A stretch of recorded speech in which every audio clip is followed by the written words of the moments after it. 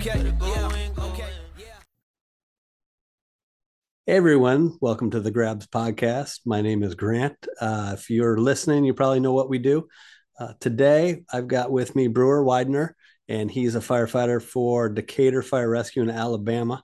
And we're going to be talking about a grab that was made on June 21st of 2022.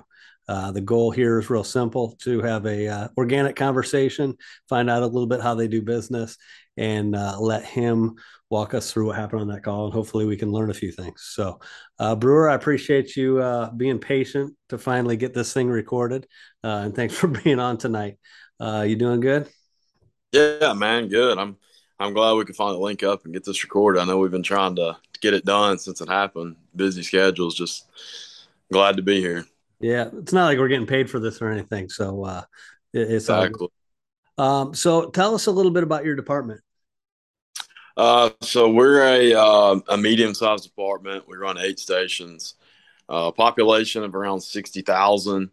We respond to around 10,000 calls a year. ALS, non-transport department. I would say we probably have around 70 to 100 working fires a year. So we catch a little work. We're not burning neighborhoods down every day, but we catch a decent amount of work. Yeah, I'd say so. That's pretty good. What are you guys getting on your first alarm assignment for a residential fire? First alarm assignment, you'll get a battalion, 3 engines, and a truck, which our trucks, they're considered quints. But our battalion chief will try to assign them truck work, search, ventilation, overhaul, but they can act as an engine if needed to be. And then how do you guys run your fires? You got like pre-incident arrival assignments? Is it IC driven or how's that go? We typically first in engine, fire attack. Second in will be primary search. But I mean, we kind of have the option to do is what we need to do upon arrival.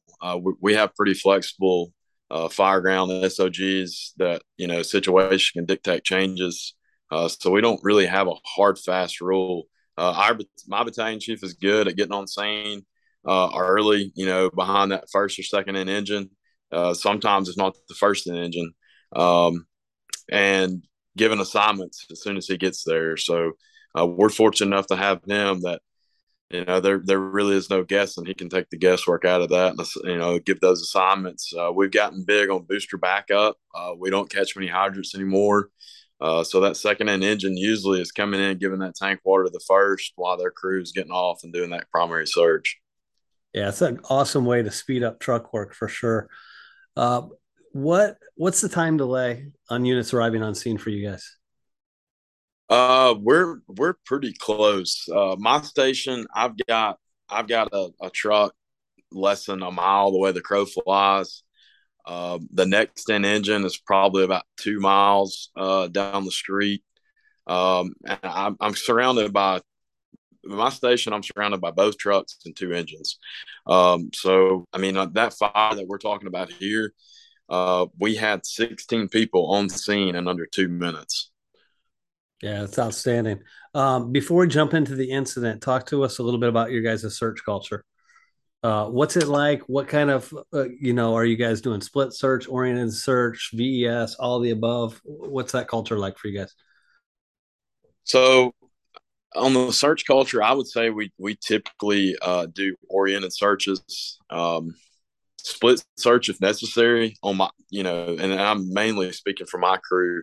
We're comfortable with split search, VS. We actually just made a VS ladder to put on our engine a couple of months back.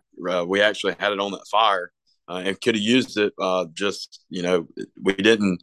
It was so new to us; it still wasn't in our tool, in our memory to go get it off the truck. But it had high windows. It was a single story resident, but the windows, were 4 foot off the ground, so it was kind of hard when we got that victim out through the windows for the exterior guys to take over that victim.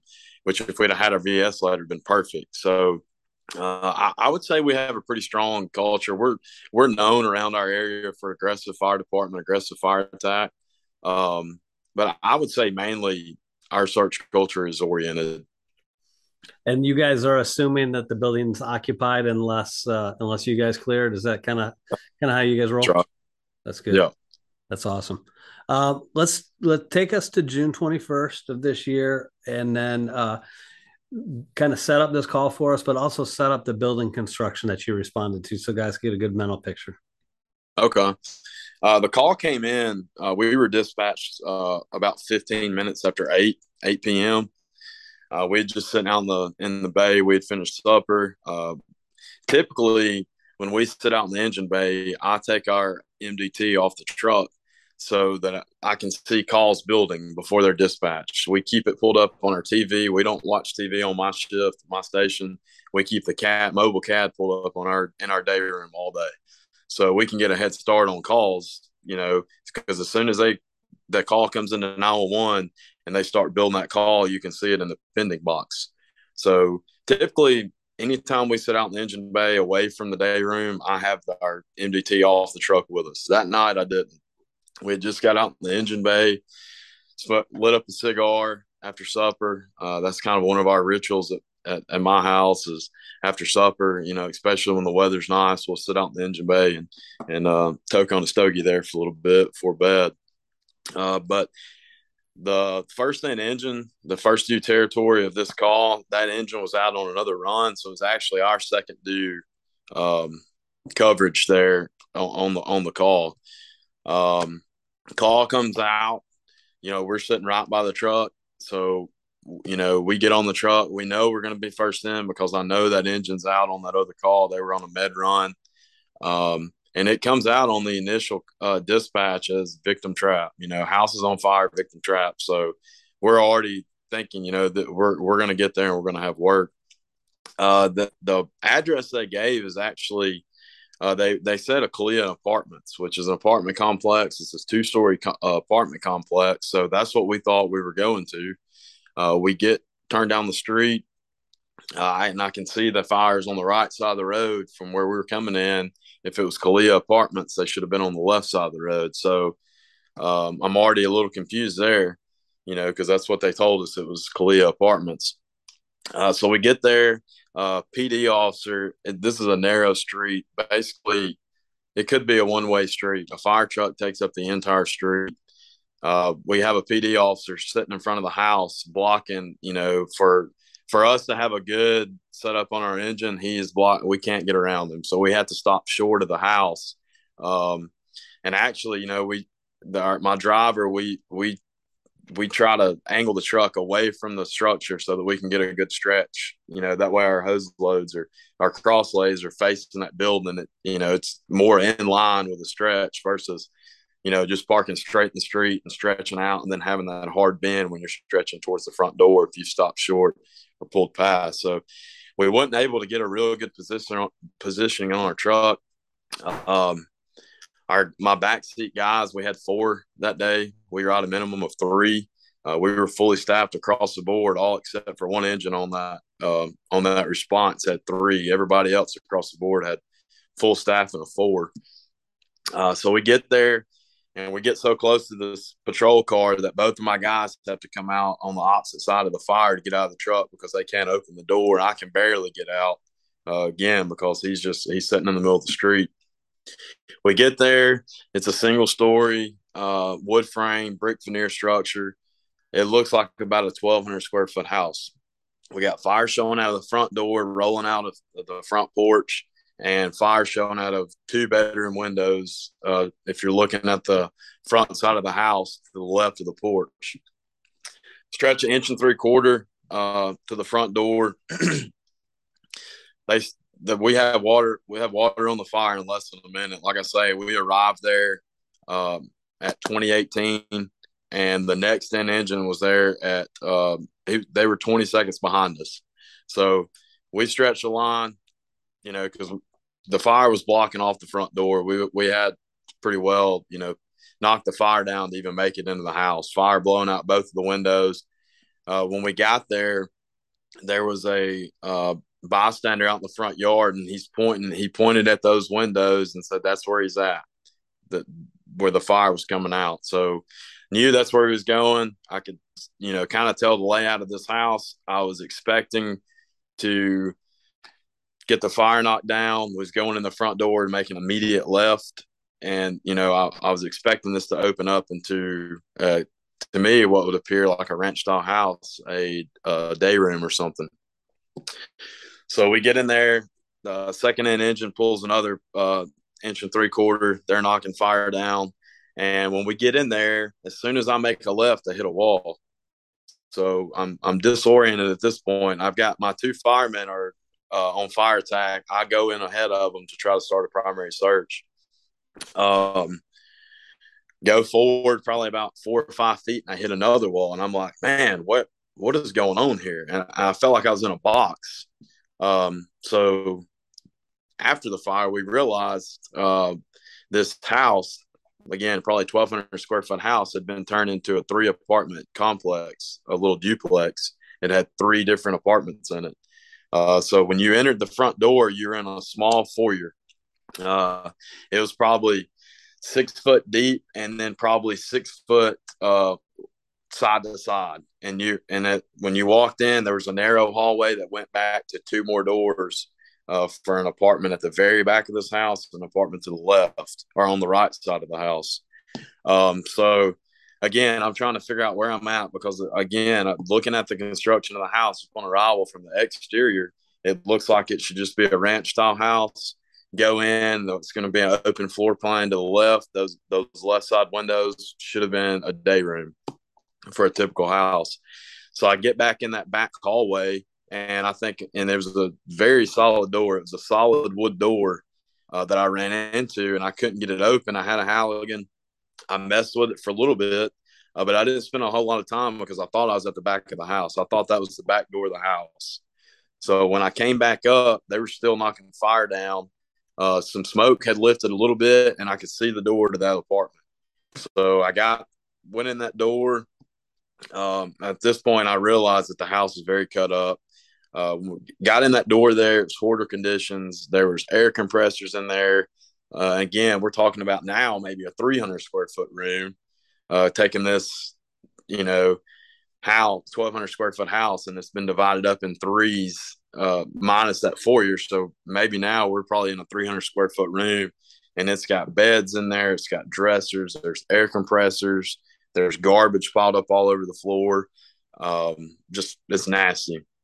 Make it in there. I had a box light with me, shining it, and I can see him straight through. If you were on the street side looking in the windows that had fire coming out, the kitchen was straight through. There's a little kitchen there, and that's where he was in the doorway of the kitchen. Seen him with a box light before I felt him. Got on the radio, told him we had a victim. So we arrived at 2018. We found the victim at 2022. So less than 4 minutes, right at 4 minutes from when the parking brake was set till we put hands on him was right at 4 minutes. A guy from Tower 4, one of their backstep guys from Tower 4, come over there. We had, if you remember back, the first end of the job, Captain Daly from Kansas City Rescue 9 showed the drag strap in the coat. I had that set up in mine. He had that set up in his. Unfortunately, mine had sucked into my jacket, so I couldn't use mine. I didn't spend a whole lot of time digging for it in my sleeve. I could have took my glove off probably and got him, but it was hot in there. It was a good bit of fire load. My ears were already burning through my hood, so I didn't take the time to take my glove off. He had his. He wrapped the feet. Guy had no clothes on, was slick. He wrapped the feet. I got on the hands, the head side, grabbed his hands. We had a little trouble getting him to that window. We took him out the window from where, when we arrived, the fire was coming out of, just to the left of the front porch. One of my other backstep guys had heard on the radio that we had a victim. He came in there and was trying to clear us a path so that we could walk out. I was walking backwards, so I had a hard time walking through all that stuff, trying to make it back to those windows. So we kept stumbling, and then every time I would stumble, I would lose his hands. So finally got him out to that window. There was probably 4 or 5 guys at the window waiting for us to get him out. Passed him out through the window there. Not a whole lot of trouble. Again, there was a bunch of stuff in the way, dressers and stuff. There's an air compressor in there. Um, so we got him out, and from the time that we had got on the radio and said that we had a victim to the time he got out of the structure was right at 2 minutes. So pretty good time from response times from the hand, from the time we put hands on him to the time we got out. Especially with the conditions that we were in, just trampling through all that garbage. Nice. How big was this victim? I would say he was probably about 165, 160, somewhere in there. Wasn't a real big guy. And then what made you guys decide to go window over coming the way you came in? Because it was a straight shot. I could turn around. When I turned around behind us, smoke had done lifted. They'd got fire knocked down. I could see straight through the window. I mean, we were probably 15 foot from the window. I knew that was a straight shot. So we made the call, hey, we're going out this window. And the guys outside could see us in there. When I hollered that we have a victim, they could see me. They could see the victim in there too when I had the box slide on him. So they knew that was going to be our better option too, coming out that window. Had that window already failed, or how that window goes? Yeah, it was. The fire was already coming out of it when we arrived. Nice. How'd you guys do the lift? Was there any difficulty in that window lift, or? It wasn't that bad because we had 3 guys on the inside there, and then we had 4 guys on the outside that could reach in. So the window lift wasn't that bad. The guy with the drag strap from Tower 4 still had his legs wrapped, so it was easy for him. Me and my back step guy grabbed each hand, and we picked him up and set him right out the window there. For you two that didn't have drag straps, was his skin slippery, or were you slipping off him? Or very, very difficult to grab. That's cool that you guys took that from the conference, and then it actually worked. Sometimes you hear all these gimmicky things, you're like, man, I don't know if that's going to really work, but that's awesome. So I have trouble with mine, and I talked to Chad this year at the conference. When I'm putting my coat on and off the truck multiple times, that strap will tend to get sucked up in the jacket, and I hadn't paid attention when I hung my gear back on the truck outside the truck when we got back from wherever we'd went before that, and I didn't look and make sure my strap was out. So from that day, from that call forward, every time I get back to the station, it don't matter if it's the 12th run of the day, I check and make sure that strap's hanging out. So when I put it on, it'll be there. But that was just a lapse on my part there that I didn't check before I set my gear back up when we got back to the house, that strap would be hanging out. And it would have helped tremendously because, like I say, his skin was just sloughing off, couldn't grip him. He was very, very slippery. For those that don't know what we're talking about, I'll try to include a link in the show notes to this KC Rescue Strap, something that they're doing to help with the drags, kind of integrating almost the DRD around your shoulder and to come out your arm. It's pretty cool. Yeah. So talk to us a little bit about you mentioned the high windows. A VES ladder might have been would have been helpful to those guys.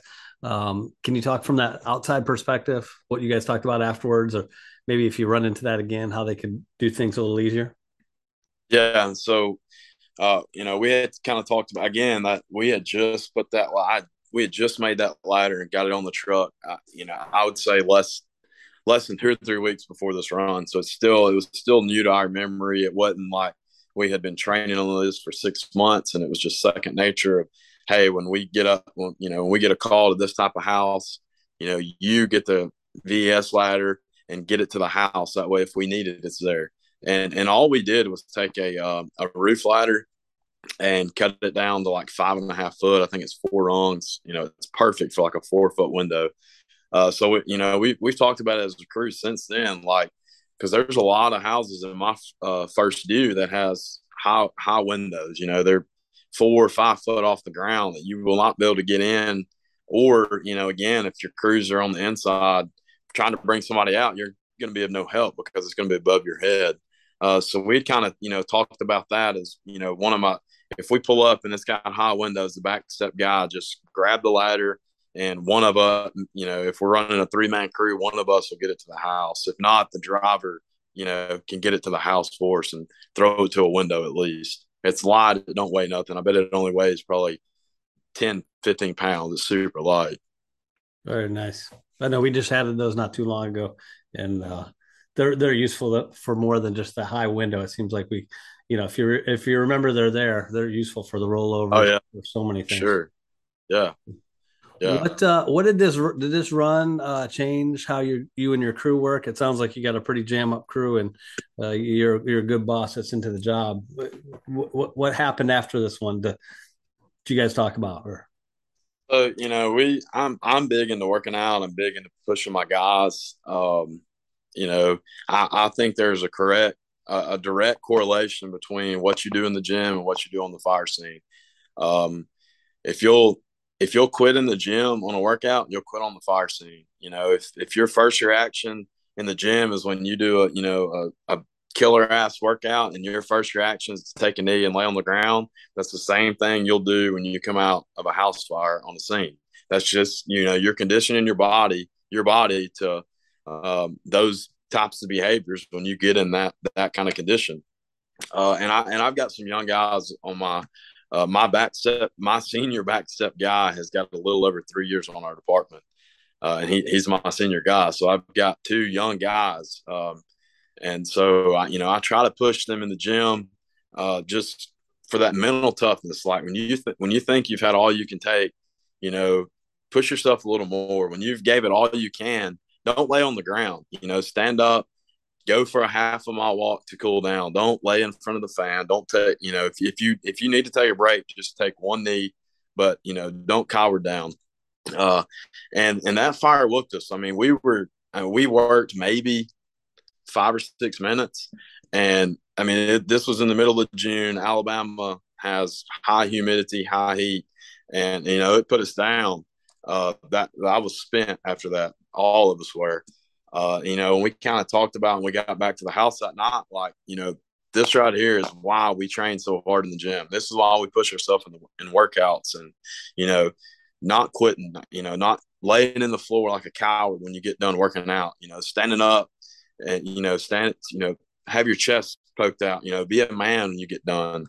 And I think that kind of drove home to those two guys there of like, you're right, you're not just being a dick when we're working out, and pushing us. Like, there is a reason why we're doing this. So I thought that was a real good kind of a learning moment there for those guys of why we do that stuff. It's just not to look good or whatever. It's for a purpose. that's so cool that you got the kind of a not a reward, but to get one early when you got a young, good crew to solidify why you do what you do is a win, and will probably affect those guys for the rest of their career. Yeah. That you don't never know when it's going to happen. It might be your first shift, might be your first year, it might be 15 years down the road, but it's Yeah. coming. And they expect us to do our thing. Oh, and we talked about that, like what kind of outcome would we have had if we were not the kind of guys that push ourselves to be the best physical shape that we can do. What would have been the outcome then? Would they end up having to drag us out because we were overexerted? Like, I feel like that's a valid question and valid things to think about for anybody in the fire service, because like I say, I would consider one of our crews one of the top in shape guys that we have in our department. And this 160-pound guy, under 10 minutes of work, we were spent. There was not a dry stitch on me. And I was to the point when we got out, I had to strip down and go sit in the air conditioning in the truck for 5 or 10 minutes because, my heart rate just wouldn't come down. It was still 150, 160. I think that's proof right there. Like, it pays off to work hard. Yeah, for sure. And I got good crews around here do a lot of good workouts, and sometimes we always crave like the half hour, 40-minute workouts, but we need to put those 5 to 10 minute super intense, go all, Yep. let it hang out for 10 minutes, Yep. because that's what mimics the fire ground, especially these Mm-hmm. quick things. And if you go back and you start listening to more of these Grabs podcasts, I'm sure if people, I think we're in the 80s or something, but you go back and listen to these, it's not 20 minutes in, it's 2, 3, 4 minutes in. At 6 minutes, Yeah. the thing's over. So we should Oh yeah. for that. Yeah. for sure. I mean, from the time we arrived, it was 6 minutes when the victim was removed. From the time our parking brake hit to the time the victim was out was 6 minutes. You know, that's a Fran workout. You Yeah. know, that's And so our drills should mimic, our training and our drills on the fire ground should mimic yeah, that. Something I quick, agree. something hard. Well, Brewer, I appreciate you sharing the story, taking the time, man. It took us a while to get this nailed down, but that was a good one. So thank you. For all those that are listening, if you guys get a grab, assist, or otherwise, go to Firefighter Rescue Survey and fill out that short survey. That information is for us and by us. We want to get that accurate information out so we can be trained in the right way, um, and figure out what's predictable. If you want to share your story, get a hold of me, Grant Schwalbe, Justin McWilliams, or Nick Ladine, and we'd be happy to record it. It may take a little while, but be patient. We'll get it figured out. And until next time, thanks for listening to Grabs.